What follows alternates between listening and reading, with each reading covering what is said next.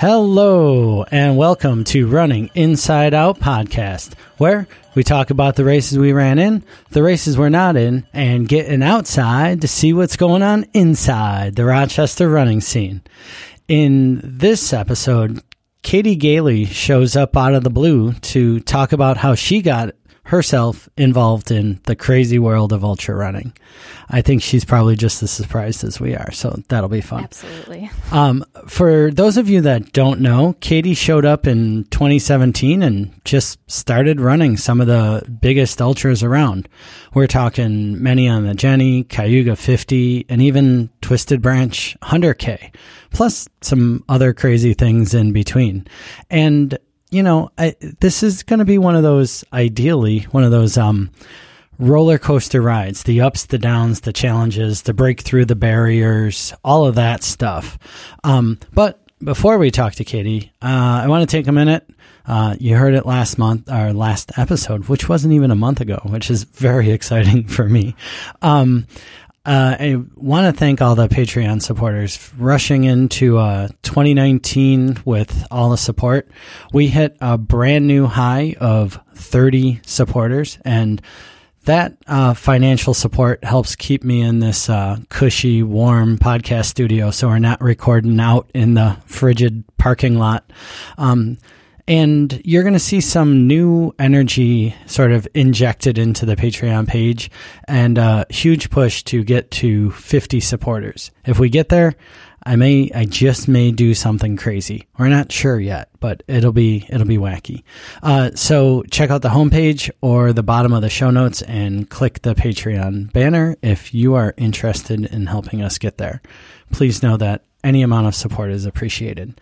And with that, let's get into the trails, training, food, friends, and yes, even feelings of runners just like you.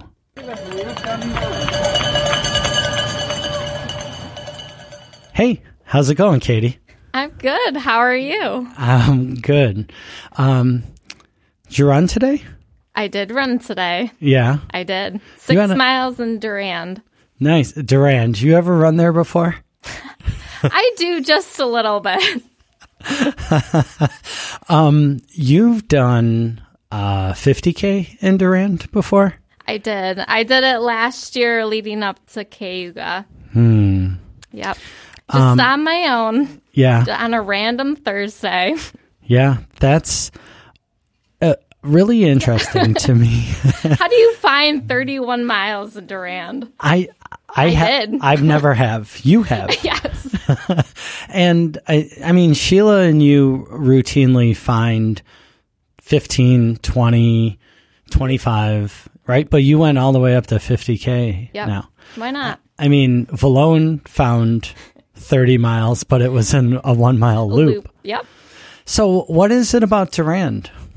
I just love the variety of trails within Durand. You've got some of the wide open spaces on the golf course, but then you also have the single track, the double track, and there's enough variety within the different sections of the park that just keeps it interesting. Yeah, there is, but that 50K, I think maybe you did repeat some parts of the trail. Oh, yeah, right? Absolutely. And I knew for Cayuga going into it that I needed elevation and stairs, lots of stairs. So what I would do is I would hit the hills and do those for like an hour, go back to my car, refuel, run around for a little bit, find another hill, do that for an hour.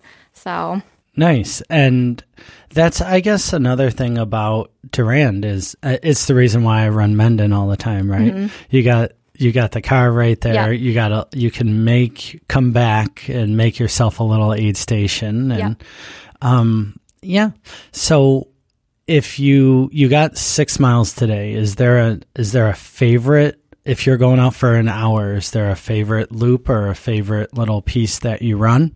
There is a little section that's over by Zoo Road on the other side. I call it Pine Valley. I don't exactly know what it's called, but I do a little figure 8 pattern up there, and I don't know. You can do the climbs and come down, and it's a lot of single track, but then you have the recovery of the road. Right, and it sort of is the pine. It's got like you run through the grass area, or is it all the single track trails? So if you climb up Zoo Road about halfway, there's a single track that goes straight up. So you take that, and then you can go either direction from there, and it kind of opens up to double track back down. Okay. So that's quick and easy. Oh, yeah. It's probably a half mile for a whole figure 8 rotation, and it's got about 140 feet of climb. So, nice. And it's rather dry. Today it wasn't, but... Yeah, so you ran today. You had the whole day off. You got this Friday off thing going for you. I did. That's nice. It was very nice. Ugh, jealous. And let's see. So I mentioned in the opening 2017, and you went from, I think, you ran Segahunda, right? That was like your first marathon? It was my first marathon. Your first ever marathon. Correct. Right. Yeah. So, what was that all about? How did you, okay. So, I mean, okay. It's a trail marathon. Yeah. It's not exactly easy. No.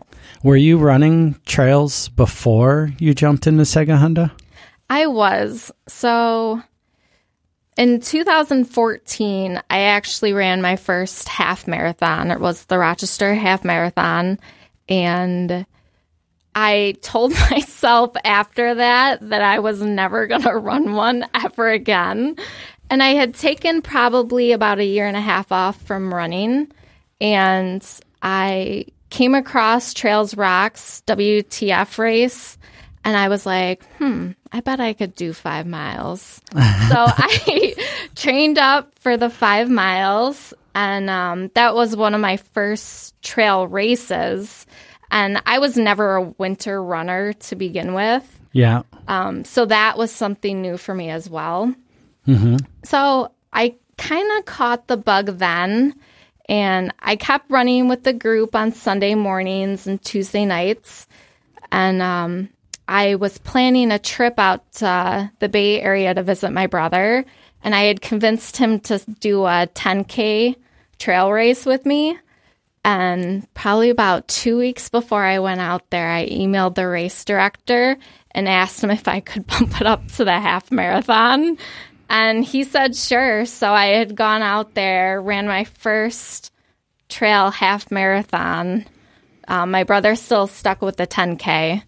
But so after that, I had gotten home, and it was the very first Mafamidal that Michael Vallone put on in Durand. Okay, yeah. And, I thought it was a good challenge, just the 1 mile loop. Do it for however long you want to. And I did 20 miles that day. Right. And that, at that point, had been the longest I had ever run. Your longest run ever was 20 miles in a 1 mile loop in Durand. Yes. Would you say that's what started your love affair with Durand? Maybe. Okay, so you got a 1 mile loop, and you figure out that you can run 20 miles. Yes. Now, a huge accomplishment. Did you get nervous when you were running mile 14? Were you like, oh, I don't know? Well, I think it's kind of exciting. At this point, the furthest I had gone was 13. So here I am like, 14. If I can do 14, I can do 15. Yeah. And then at mile 15, you're like, okay, I feel pretty good. I can walk for one. And it got to the point where I was at 18 and I wanted to stop at 18. But I'm like, I can't stop at 18. Yeah, like why I'm would so you do close that? to 20. Yeah. So it was a great goal and a great accomplishment to get done for someone who had just started. Yeah. And you hadn't been running all that much at that point, right? Like you said, your WTF was December of 2016. Yes. Right. So it's the end of 2016. What did you do to get up to that point? Were you a runner before then? I was was doing local 5Ks and things like that, getting out maybe once or twice during the week. But as soon as I started running trails, I was just hooked. Mm-hmm. So, do you remember what got you started running? I started running. My goal for that very first half marathon in 2014, it was the first thing that I had that I was doing like for myself. Like it was a goal that I wanted to do, that I knew that I needed to train for it. So it was just kind of like self-determination that I was going to go out there and I was going to do it. And it was the first thing that was like solely mine that I did. And were you athletic, or did somebody dare you, or have you met me? I am not, well, I won't say this. I'm not a runner, but I don't have a runner's body. Oh, no. Yeah, but so Sheila wasn't a runner either, right? Sheila Egan was not a runner. She ran her first race because she found out there would be free bagels at the end. There you go. So did somebody like, I'll give you $5. I double dog dare you. Did it look like a cool shirt, or you were just like, you know what? Why not? I was at the point where I was like, want to do this? Why not? And if I didn't have a valid reason not to, then do it. All right. So I can buy that. Okay. So you decide that you're a runner. You run WTF. Mm-hmm. You're traveling to California, and instead of running 6 miles, you run 13. Yes. Okay. Michael Valloon says run this 1 mile loop as many times as you can, and you run it 20 times. Yes. There's a trend here, right? It was slowly building, and by slowly, I mean very fast. Yeah. So were you enjoying running? Oh, absolutely. So you're just like, the longer I do this, the more fun it is. And it was fun to have goals. And, I remember signing up for Saiga Honda and being like, I don't know if I can do this. Like, it's a marathon on the trails. Mm-hmm. And it got to the point where it was a Tuesday night after one of the Trails Rock hill repeats at Durand, and Sheila was talking to me, and she was like, Katie, you've been putting in like 40, 50-mile weeks. Mm-hmm. And I'm like, yeah, I'm training for Saiga Honda. And she's like, you could run many on the Jenny. I was like, okay. And so I had been training for Saiga Honda, and Sheila put that little bug in my ear, and all of a sudden, Saiga Honda became a training run for many on the Jenny. You took your A goal and turned it into a training run. Yes, I did. Yeah. So there's again this trend, bigger, why not? Longer. Why not? I mean, that's the mantra I live by. Why not? Seriously. Mm-hmm. If you can think of a good reason not to do something, then maybe you shouldn't do it. But running many on the Jenny, what's the worst that could happen? I don't know. Yeah. So you finish your Saiga Honda. Well, so you're at the start of your trail marathon. Are you thinking like, "Oh boy, many on the Jenny," or are you thinking, "I really need to get through Saiga Honda today"? I was just so excited. I was just like a little kid. I remember the first time I looked down at my watch, 2.5 hours had gone by, and I was like, "Wow, this is so much fun!" Wow, it just happened. It just happened. Nice. And so you finished Saiga Honda. You feel great about your life choices. Yeah, absolutely. Yeah. Saiga Honda was my first trail marathon as well, and it was the mud year of, as they say, every other year is a mud year. It was a mud year for us too that year. I met Michael Valloon on that running up to like maybe aid 1 or aid 2, running up to 1 or 3. So I met Michael Vallone and we're like, this is pretty dumb, huh? Yeah. But I remember like running that, and it took me 6 hours for my first trail marathon in the mud. And I had, when I first started running distances, I was like, I need to train for a 4-hour marathon because I can't run longer than 4 hours. When I finished Segahunda, I'm like, well, I did 6. There you go. I guess That was the one hard thing coming from the roads to the trails, was throwing out the expectation of how long things were going to take me. Right. And I think that honestly has benefited me through my ultra career. Mm-hmm. I have no expectations of when I want to finish. I just want to finish. Right. And that comes in handy when you're doing 40 or 50 miles. Yes, it does. If you take the idea that it's just a day in the woods. Yep. And that's all it is. Just a stroll in the woods. So when you finished Segahunda, did you feel good about many? I mean, so Segahunda is 5 weeks roughly before Many on the Jenny. Did you feel good about it at that point? Or were you like, did you call up Sheila and be like, what did you get me into? I definitely think after Segahunda, I was a little apprehensive, a little nervous, because I mean, it's a tough trail marathon. No, it's not. Yeah. It's easy. It's hard. It's hard for a runner that just started 6 months before. So, yeah, I mean, I'm not saying it was actually easy. I'm saying there's a lot of challenges in Segahunda. One, just you're new to it, so the amount of time, logistics, and what are you going to eat, what are you going to drink. Yep. Then you got to deal with mud, and you got to you got the aid stations up the farm roads, and you may think, I never want to be on the FLT again. Yes.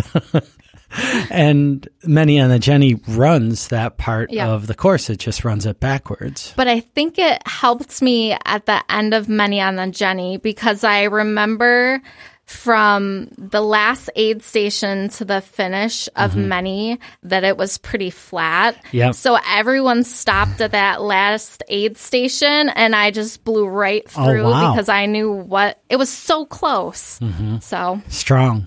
But then you, on that last piece, so Damn Good also runs that and comes back. And there's a lot of, you really need to pick up your feet in those last 2 miles. All those little roots that you stepped over easily on your way out, they're like 3 feet taller. Yes, they are. On the way back. And so it's a lot of tripping and a lot of stumbling and maybe a little bit of swearing. It's all right. That's what ultra running's all about. Yeah. Okay. So Many on the Jenny, the first ever Many on the Jenny. Yes. All right. 40 miles, starts at one side of the park. Yep. Runs all the way down to the gorge and all the way back up.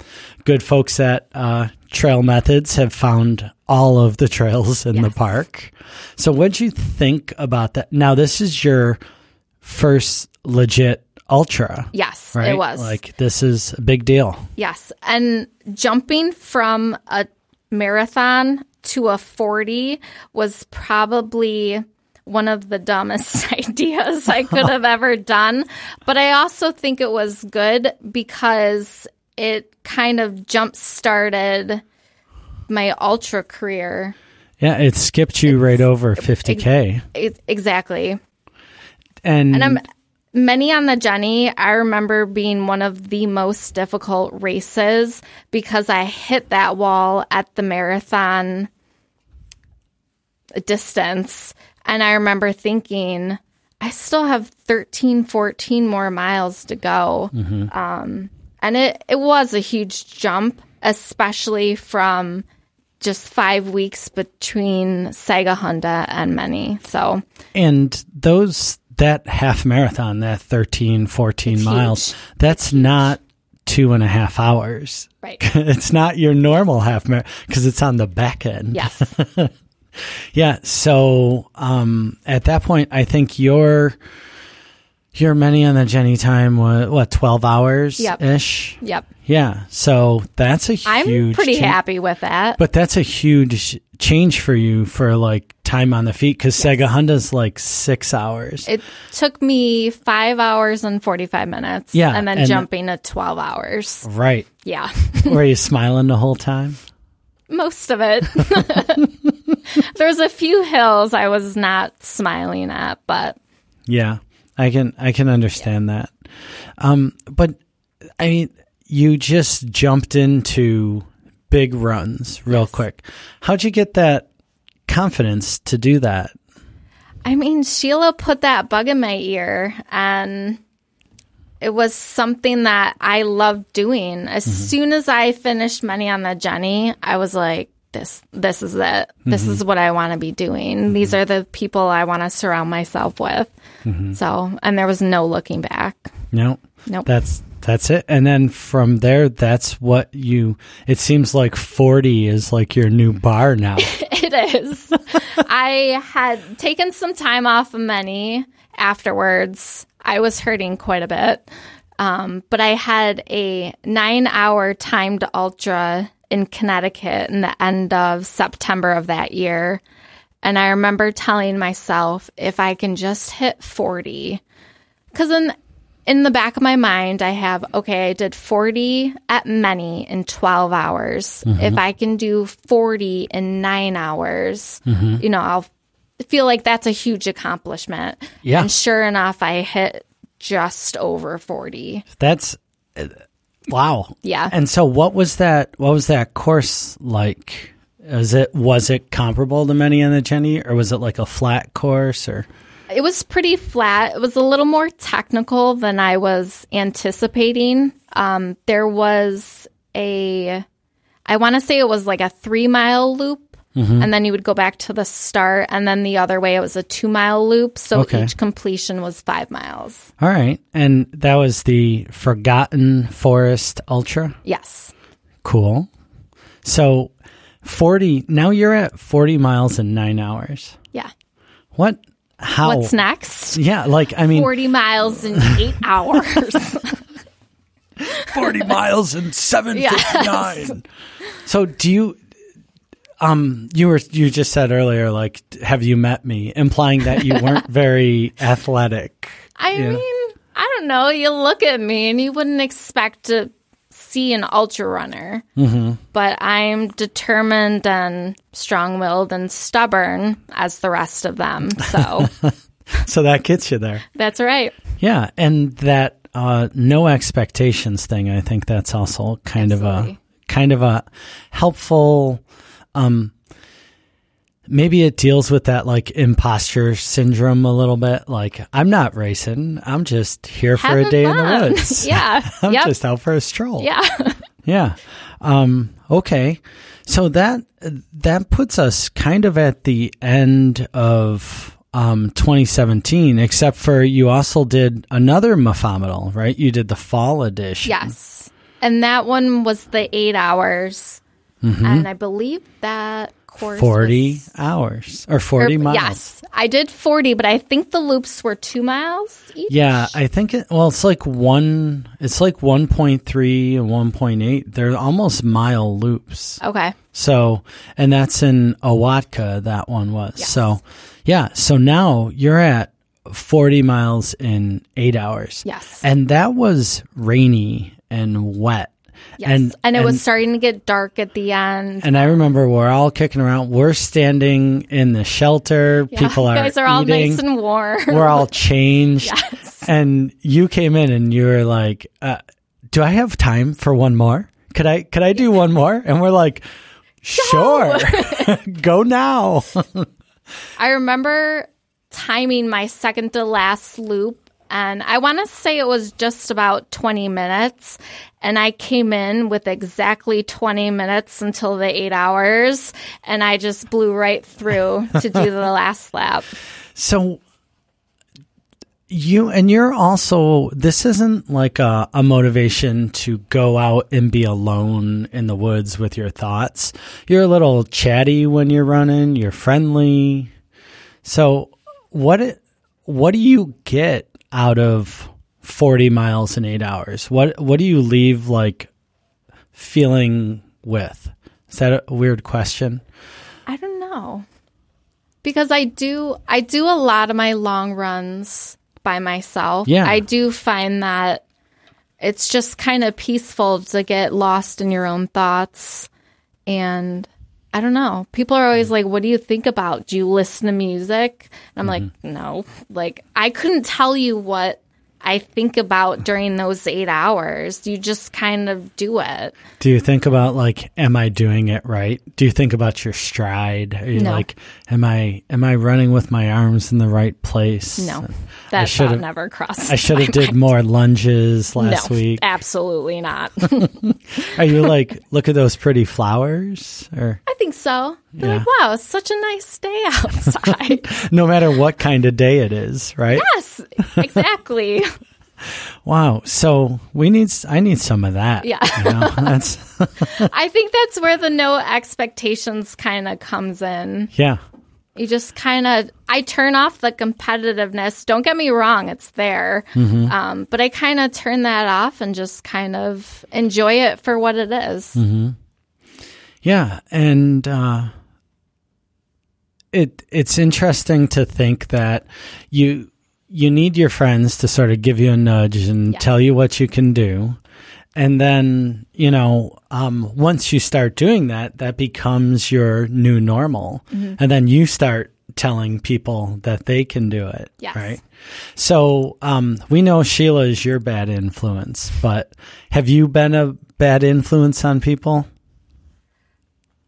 I don't know. I try to get some of my work friends to come with me, and sometimes they do, sometimes they don't.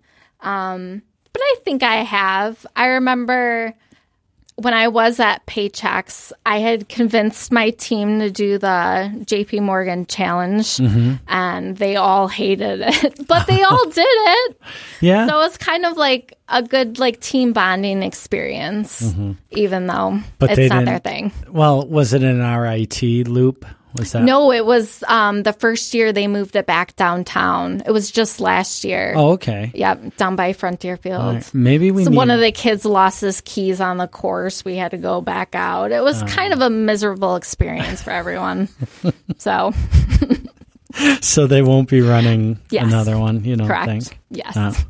Yeah, I've run them when they were around Highland Park, and then I've run them at RIT. Yep. I've not run one of the downtown ones yet, so maybe this year. There you go. I found out that a couple of my coworkers at work now, they are like at the level, Mark Streb, who was on a podcast a couple episodes ago, they're at the level where they're competing to go to the World Championships. Oh, awesome. So they're like, 18-minute corporate challenge people. So now I got to get my chops up, and there you go. My best is I think a 28-minute corporate challenge. So I just think like they're already cooled down, hit the showers, right.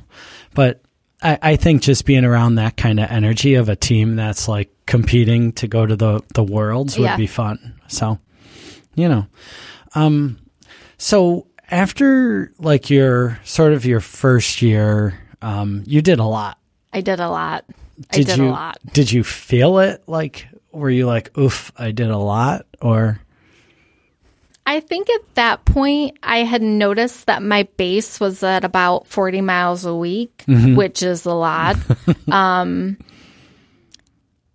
I don't know. Like, I took a little bit of time off during the winter, especially because it was so cold last winter. Did a lot of treadmill work. And during the winter, I do a lot of roads. I'm not on the trails as much. So I think when spring comes and I can get out after work, it's still light out, I can hit the trails a little bit more. It's kind of gives me the spark that I need for the spring and summer. Got it. So you got the mental game down. Did you feel it like physically? Do you get aches or bumps or bruises or anything? I do. After many, I was hurting. I did something to my hip. My hip was off for a month or two. Cayuga this year beat me up pretty good. Beat me up a lot, actually. But I think at the end of the day, it just makes you stronger.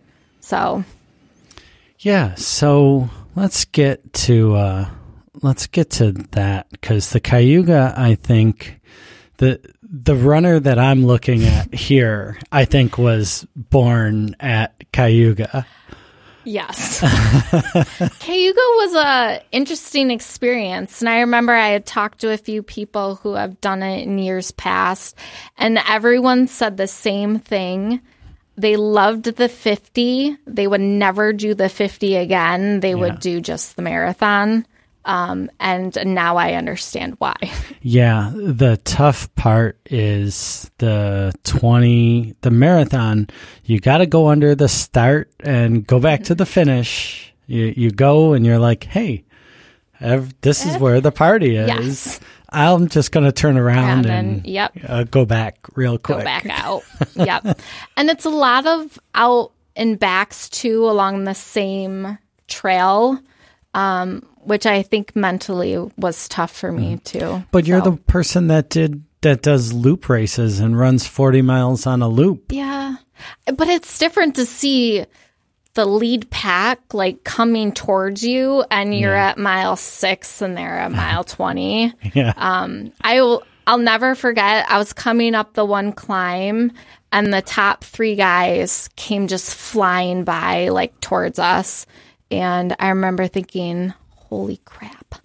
So, there's some great, absolutely phenomenal runners at Cayuga, and I'm kind of honored to be running with them. I finished much farther behind them, but I'm still running with them. Mm-hmm. Absolutely. We all are. Yes. I mean, if you only signed up for races that you thought you could win, there wouldn't be any races, right? Like, so I like Cayuga for that same reason, is that there is a huge pool of talent. Yep. And, for us that are running 12:30s, we get to see the runners that are running 7 hours, yes. And you're hanging out. I mean, that's what the ultra community is, right? Like just hanging out at the same place, and some of us run a little bit faster than others. Yeah. But Cayuga was a big deal for you, I think. At one point, I remember you saying something that I hadn't heard you say before, which was you didn't maybe want to finish this particular race. Not that I didn't want to finish. I think what it was that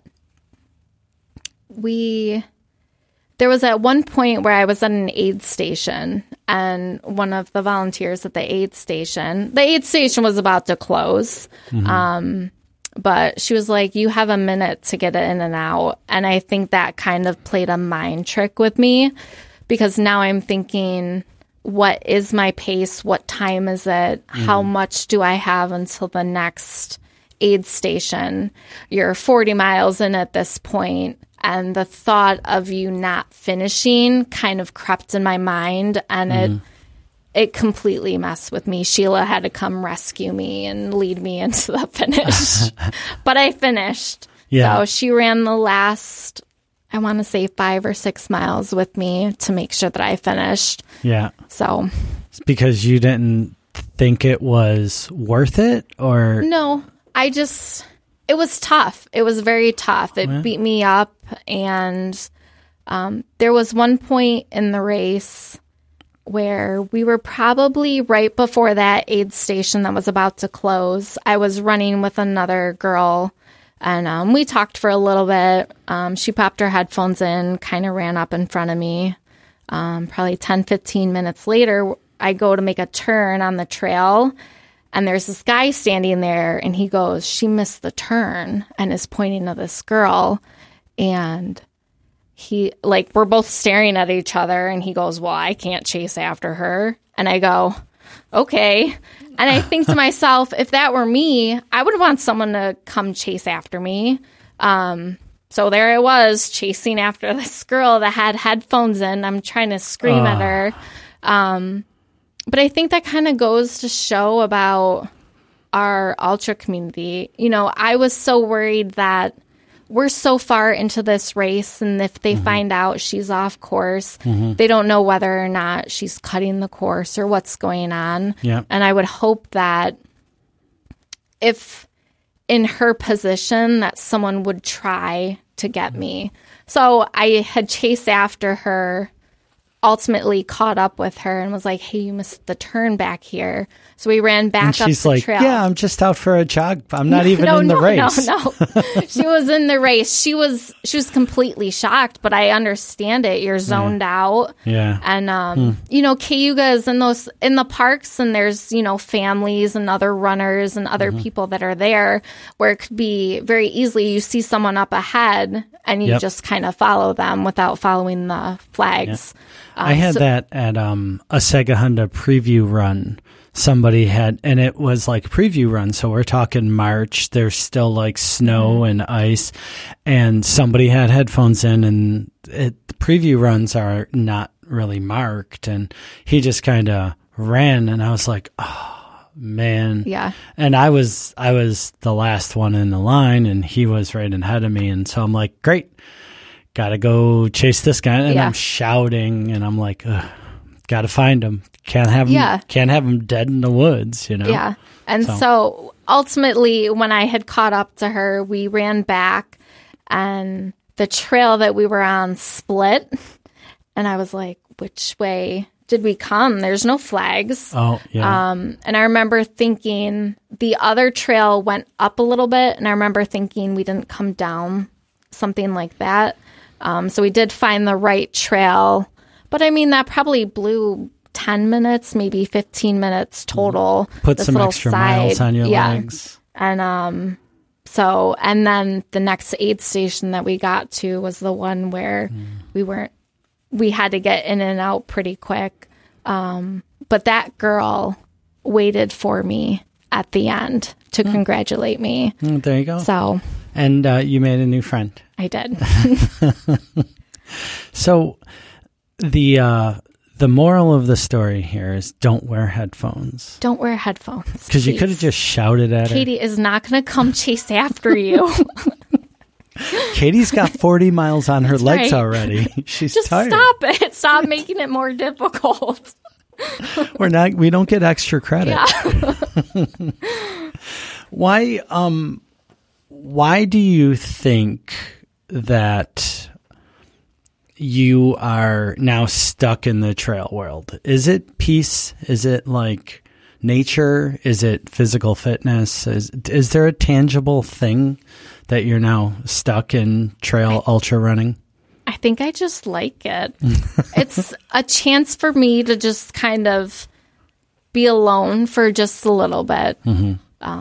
Yeah. And I think it gives me good goals and good things to kind of train for, and to feel that sense of accomplishment, like I did this. Right. So, but so I'm going to switch gears real quick before we get into this newest world, the most recent stuff, because I was asking that motivation in the nature thing because you also went down to Chile last year, yes. right?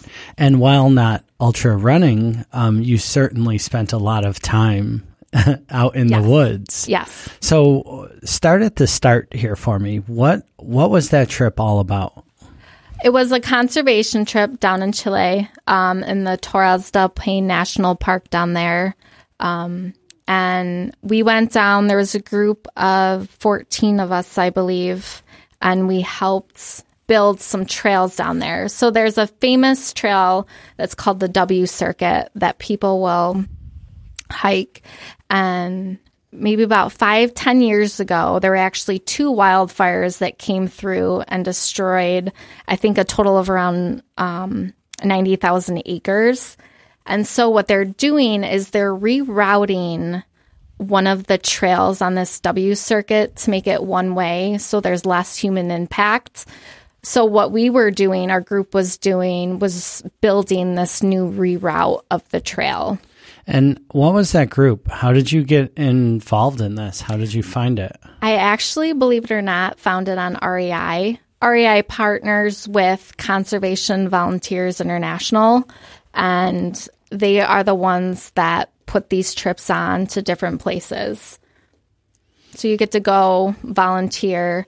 There was a local group of Chileans that were down there too that were also volunteering that we got to work with for the 2 weeks. And was this the first time you had ever done anything like this? Yes. I got my passport just for this trip.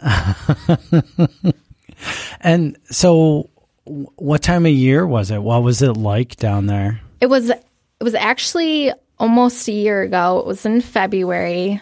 So it was their quote unquote summer. But we're at the very southern tip of Chile. Like, we're in the Arctic region.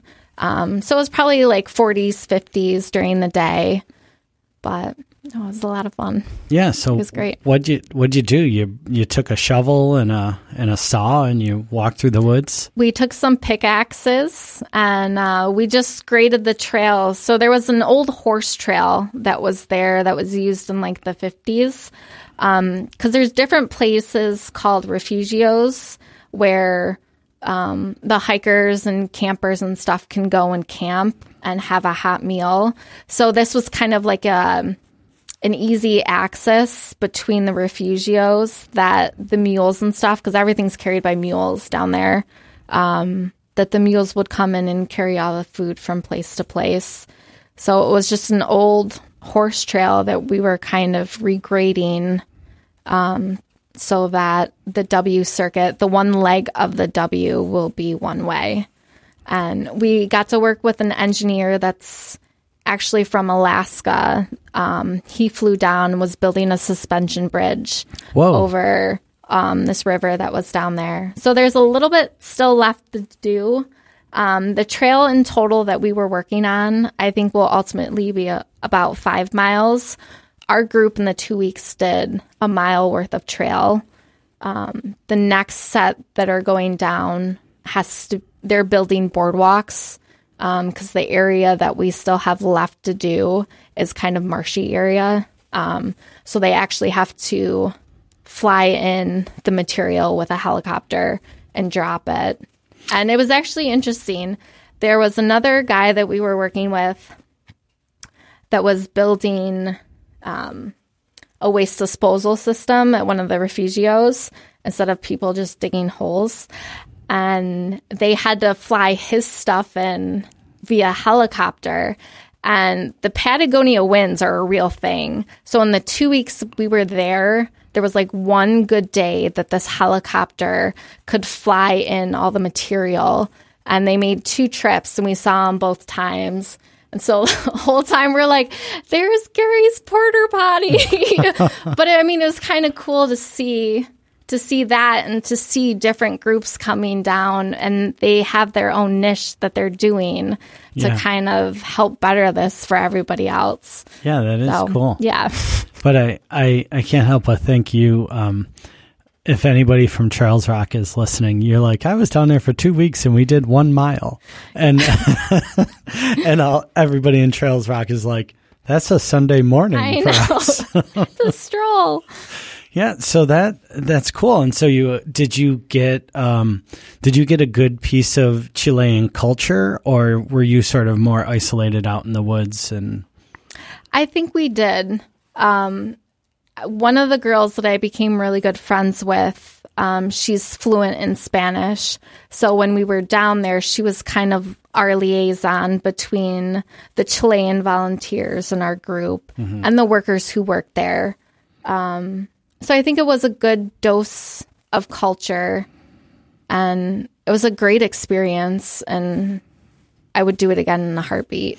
Yeah, I noticed you kept saying, like, what we have left to do, or the things that we did. I know. So, like, it's February. Are you going back down? I wish. I can't this year, but my goal in the next few years is to get down there when the trail's complete to see it again. Yeah. So that's cool.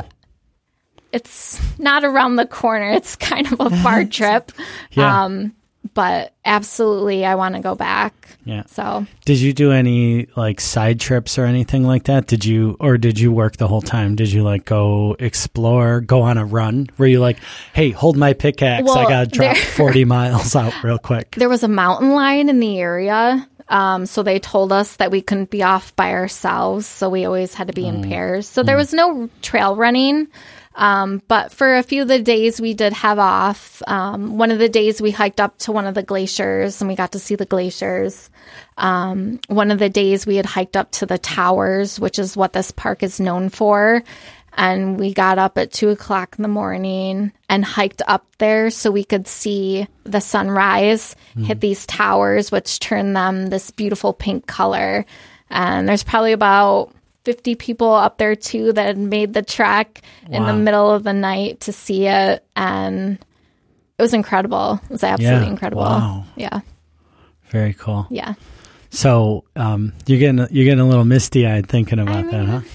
It was so awesome, and then to feel like it was a year ago. It doesn't feel like that. Right. It happened so fast. Yeah. Right. Yeah. Because I remember we went on a run and you're like, oh yeah, I'm going to go to Chile. Yeah. Blah, blah, blah. And then I was like, so when are you leaving for Chile? And you're like, I just got back.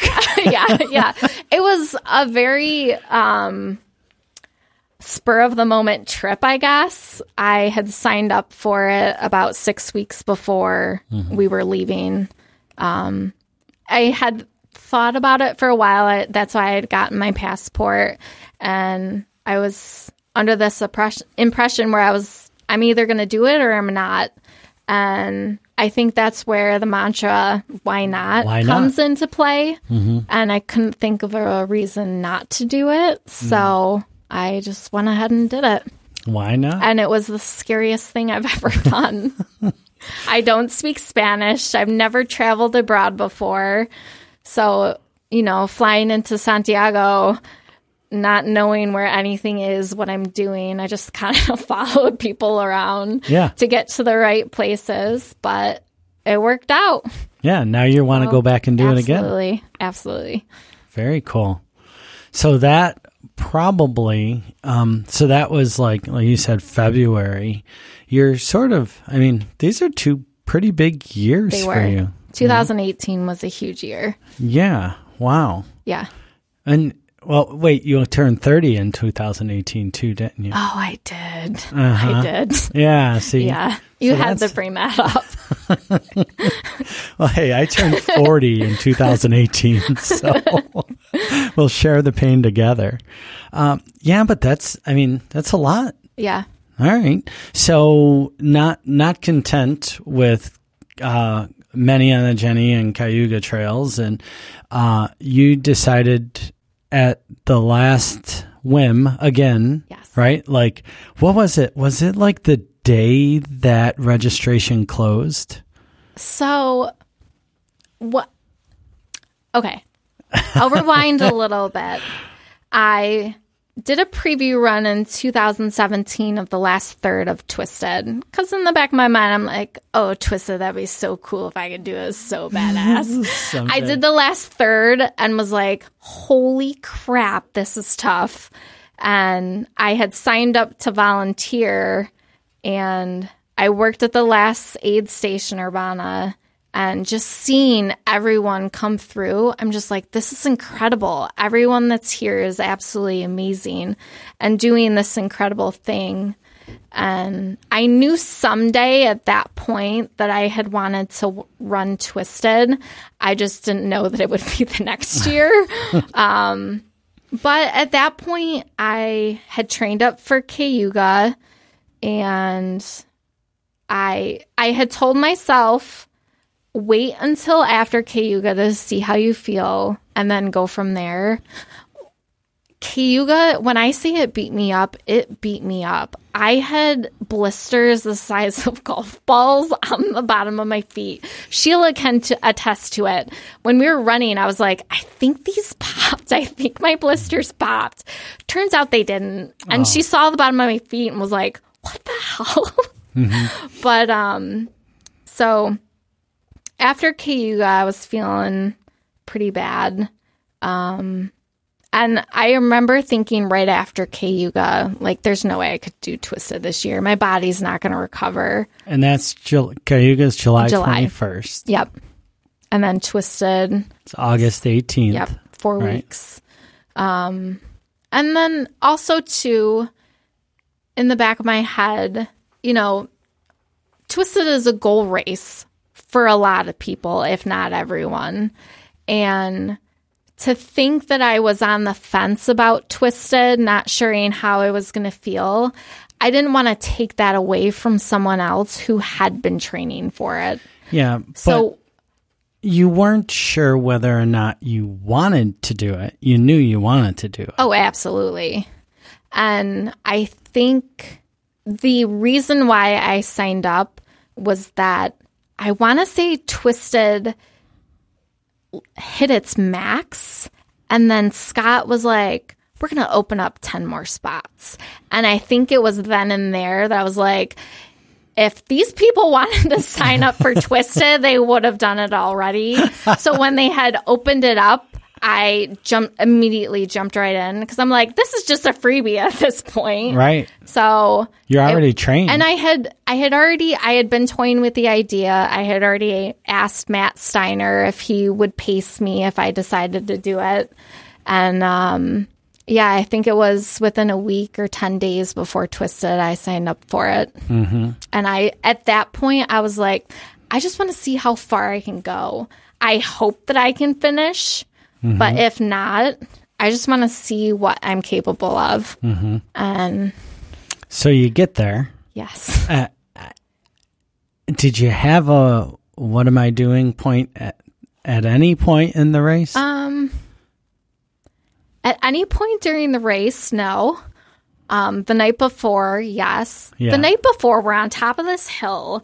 There's like 50-mile-an-hour winds. Like, my tent is going to blow away with me in it. There was no sleep to be had that night.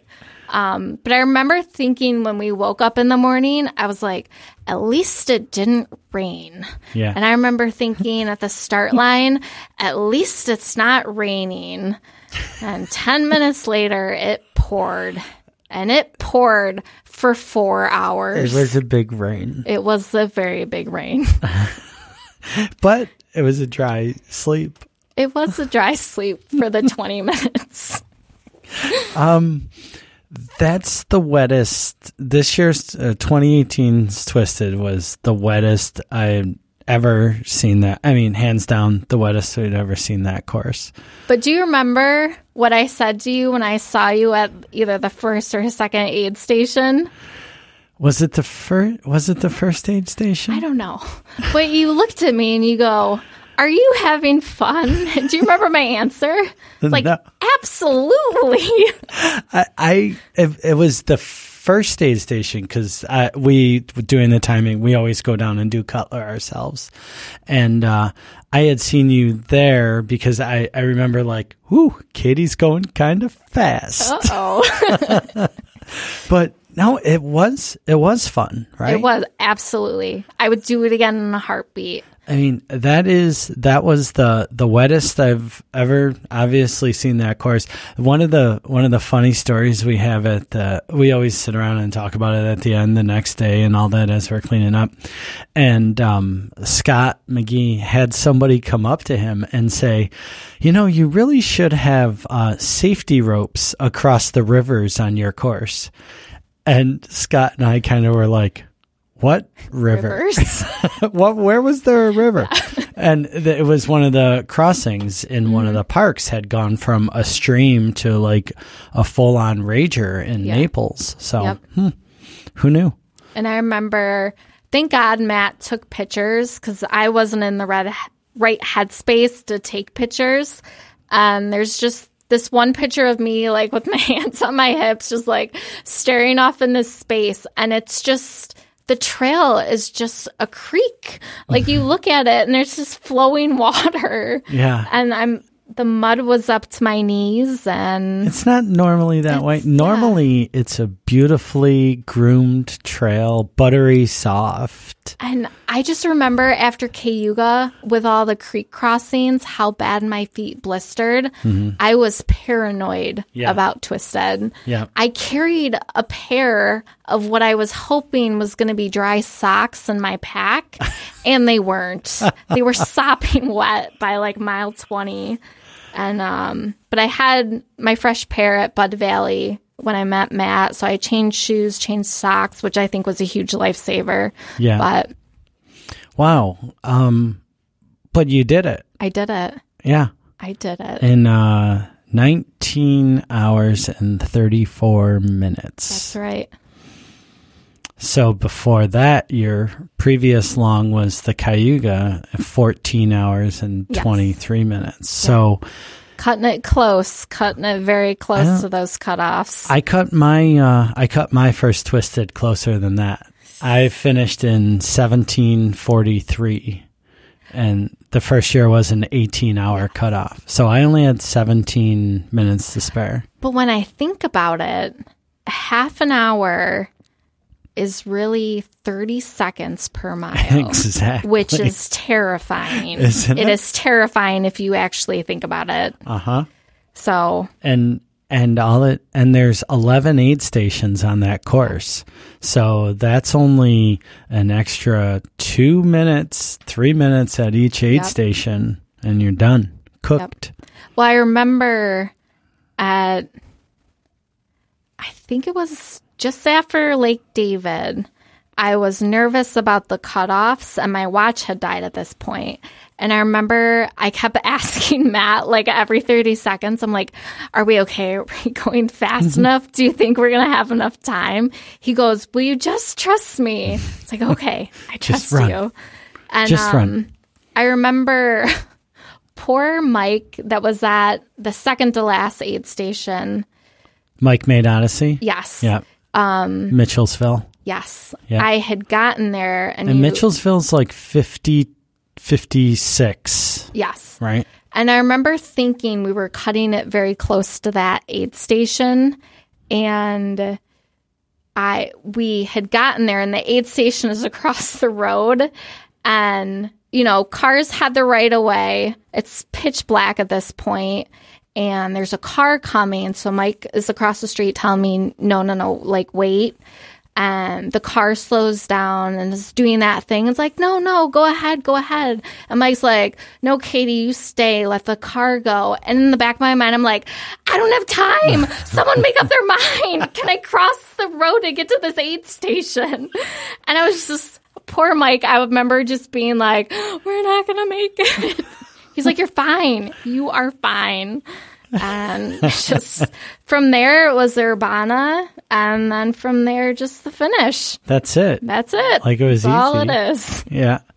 Do you think a lot about, as you get into these bigger races, do you think a lot about, like, what am I going to eat?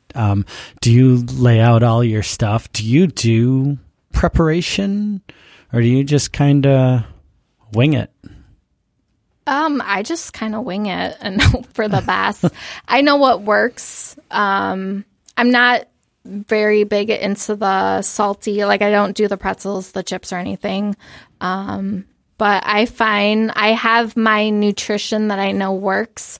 And then at the aid station, if there's pierogies or quesadillas, I'll go for that. But I have what I know works for me, and I use that as my base, and then get to the aid station and just figure out what sounds good to me, because that's probably what my body needs right now. So for something like Twisted, where you're expecting you're going to be out there for 20 hours, you don't really freak out about the preparation at all. You just kind of bring your tried and true stuff. Mm-hmm. Sheila got me hooked on Sour Patch Kids at Cayuga, so I made Fruit sure I roll-ups. had plenty of those. Yep. Yeah, fruit roll-ups and Sour Patch Kids.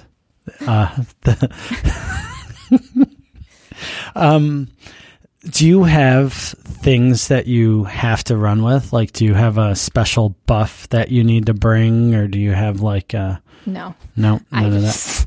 I'm a very bad packer. Believe it or not, Twisted Branch, my Nathan vest that I use, I forgot my bottles. Huh. Yeah. I remember getting my stuff together in the tent thinking I had everything in my duffel bag.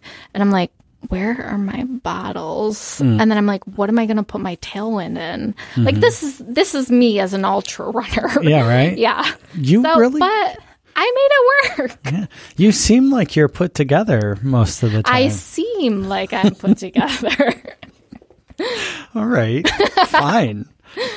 But you go out and do 50Ks by yourself. Right. Yeah. I mean, I don't know. I just do my own thing. All right. So, Twisted Branch. So, like I said, I think the runner that I'm looking at was sort of forged in Cayuga. Do you feel that way as well? Or do you think there was something, I mean, that's a big summer. It right? was. Like, the only thing you didn't do was the Mini on the Jenny, right? Right. Like, well, I volunteered. I swept the first half. Yeah. And then was able to pass out the awards at the end, which was actually a really great experience because since I am a back of the packer, I don't get to see my friends finish. But having swept the first course, I got to run part of it. And then to see all my friends finish at the end is kind of a great experience. Yeah. So do you think, what did you take away from Twisted Branch? At Cayuga, you sort of took, I can do this, right? And pain, you can work through pain. What was Twisted Branch for you? I think for Twisted was kind of just silencing the self-doubt and just kind of thinking, if you want something, just go out and get it. You know, put in the work that you need to accomplish it. But if there's something that you have, a goal that you have, or something you want to do, there's nothing stopping you. Just go out and do it. There's no excuses why you can't do something. So I just throw caution to the wind and just do it. Well, there you go. You know, that's my mantra for 2019. So we're going to see how that works out for me. Yeah. Throw caution to the wind. That's right. So did that mantra have anything to do with you signing up for Breakneck? Like, what was Breakneck all about? Breakneck was just like a fun vacation with friends. We got, I don't know, a group of 20 of us to go down from Rochester down to the Catskills to do Breakneck. And we just got to drink and run all weekend. It's kind of a great weekend. But that throw caution to the wind, I mean, there's some sketchy parts to that course. That's not like anything else that you've run before. Right. And I think it's a great challenge, and it was a great way to kind of, I don't know, spice things up a little bit. You do the trail running all the time, but this is true climbing at some points. And to have two of our guys that went, Matt and Garth, finished the double. The rest of us just did the single course loop.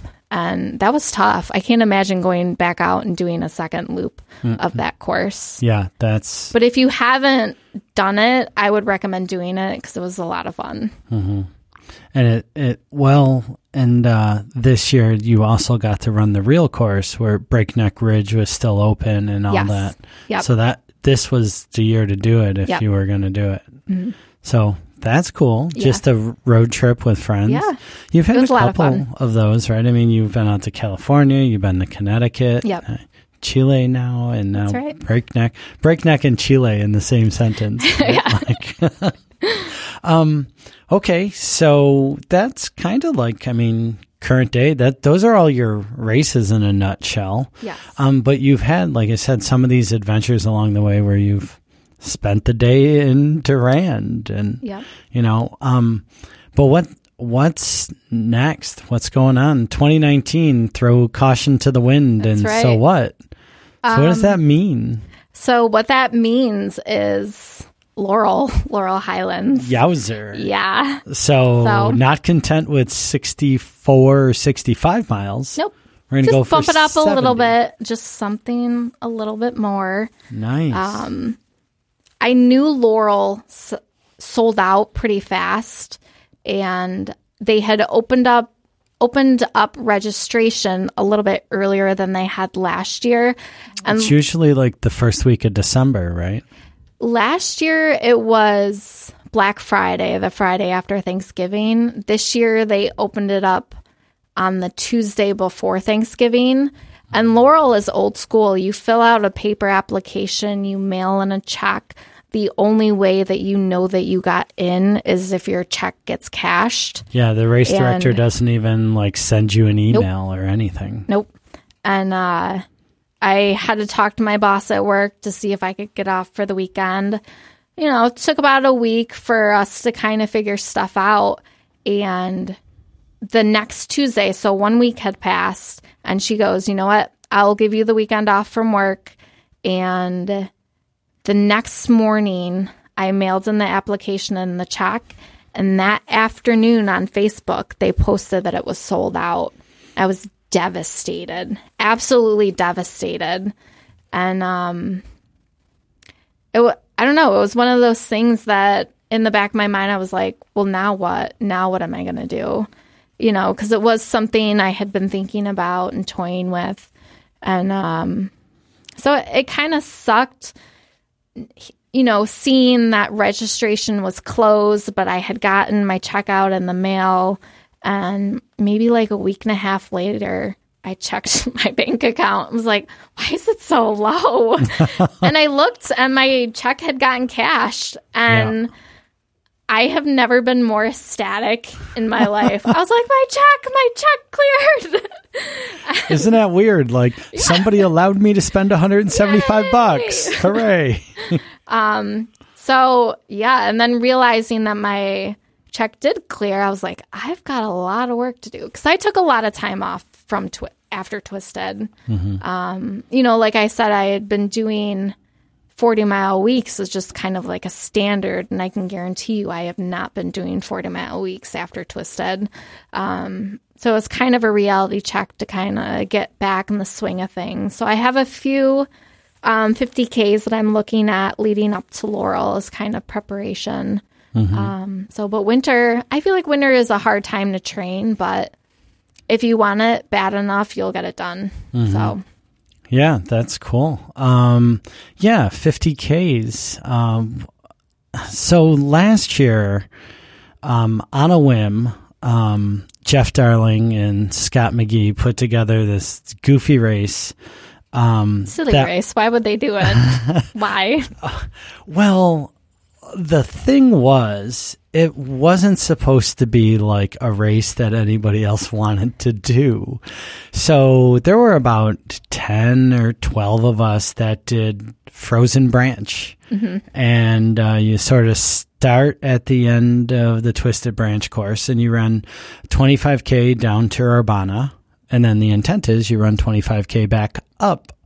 But it was probably like 14 to 16 inches of snow, and we were breaking trail. We ran that same weekend down in the Finger Lakes, mm-hmm. and it took us over 7 hours to do 20 miles. Yeah. Because we're post-holing it. Yep, it's like the whole way.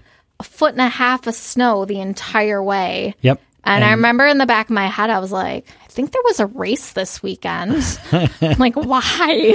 Yeah, what's so funny about it is most of us got down to Urbana, and we're like, all right, cool. That's it. That was good.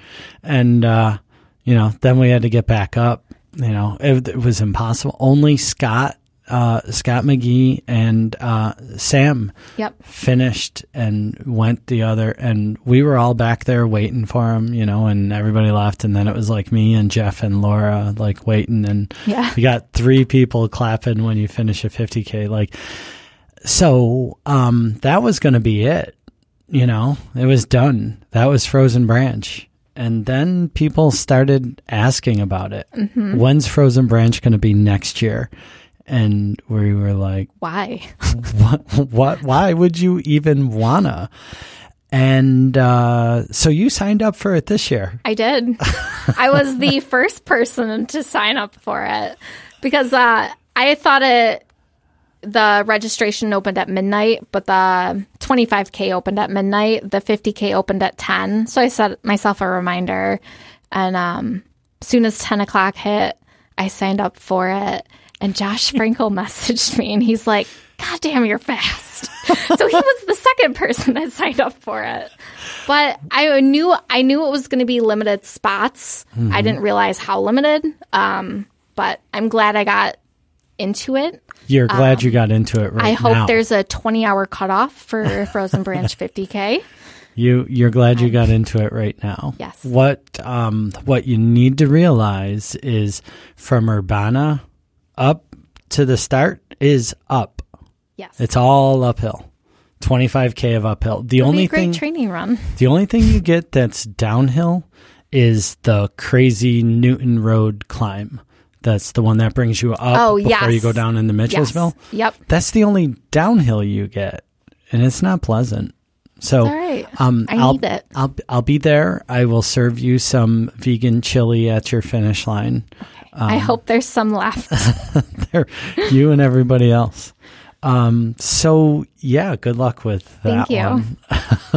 I'm actually excited. I'll be 31 this year, and I figured I should do a 31 miles for my birthday, and it was close enough, so I figured, why not? And you haven't done a 50K, so it's about time you do one, right?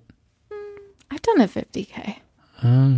I did English Ridge Rumble last Oh, you year. did the Ridge Rumble. I Sorry. did. Okay. Yes. Yeah. That was actually my first 50K. Yeah. Yeah. After you After knocked 3 off. 40 milers. Yeah. Yeah. That's all right. My first 50K was a training run for Twisted Branch. Yep. I was 6 months into training for Twisted before I ran a 50K. So that's fine. I'm hoping there's going to be 2 more. I've been meaning to sign up again for English Ridge, and then I'm hoping also to get into Valone's Palmer's Pond 50K. Yeah, Valone and Colin have brought that back. Yeah. I was traveling for the first one. I didn't get to go, and I got raked over the coals for not going to it. So I hope to be there for that, because that just seems like more stupidity, you know? Seems like a fun time. Yeah. So Laurel Highlands, that's a big deal. 70 miler. Yes. Are you secretly working up to 100 miler, Katie? I don't know. I've thought about it.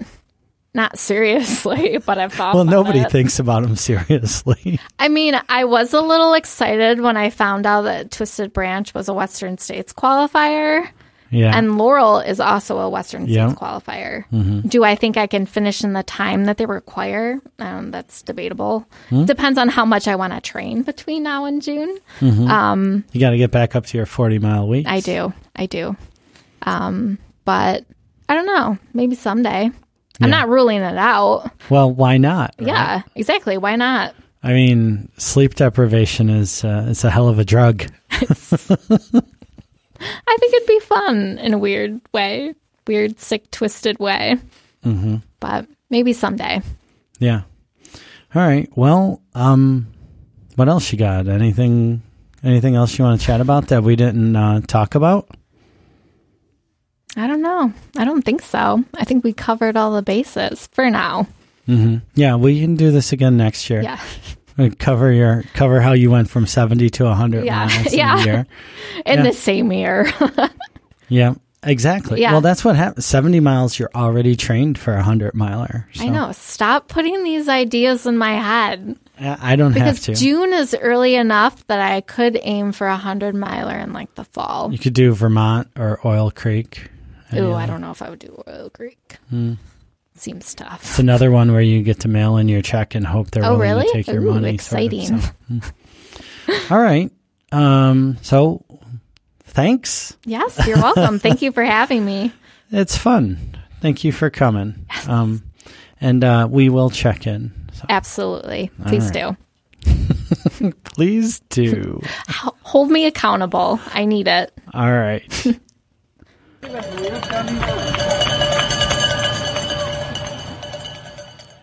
All right, there you go. From Katie Gailey's mouth, there's no reason for you to not get out and do whatever it is that you want to do. You have no obstacles in your way, whether it's the 18 inches of snow that's going to fall this weekend, or that nagging voice in your head, or the fact that you forgot your water bottles before you're going to run for 20 hours. None of those things should stop you from chasing after your goals. So be sure to check out the show notes. You can find links to some of the stuff that we talked about, like the conservation group that Katie hung out with. You could check the W Circuit. You can find Twisted Branch and a couple of the other fun things that we chatted about. So check those out. You can also find a link to the Strava Run group and the aforementioned Patreon page. So just quickly again, thanking all of our Patreon supporters. Again, that financial support always helps. So if you want to support the podcast, go out to the show notes again. Again, you can find those in your podcast player. That's where they're easiestly found, or easiestly. I don't think that's a word. Or you could go to runninginsideoutpodcast.com/074. 74, like the number of miles that Katie will run at Laurel Highlands. Keep in mind, the number one way that you can support the show is to tell your friend and help them subscribe. Contrary to belief, people don't know how to subscribe to podcasts yet, so we have to help them. It's our civic duty. One last thing, I'm always interested in your comments and feedback on the show, so email me at chris@runninginsideoutpodcast.com and let me know your thoughts. Thank you all for listening, subscribing, and telling your friends. Thanks for sharing your stories and getting out there to create more stories. Until next episode, be thankful for what you've been given, be proud of what you've achieved, and let go of what you've lost. See you out there.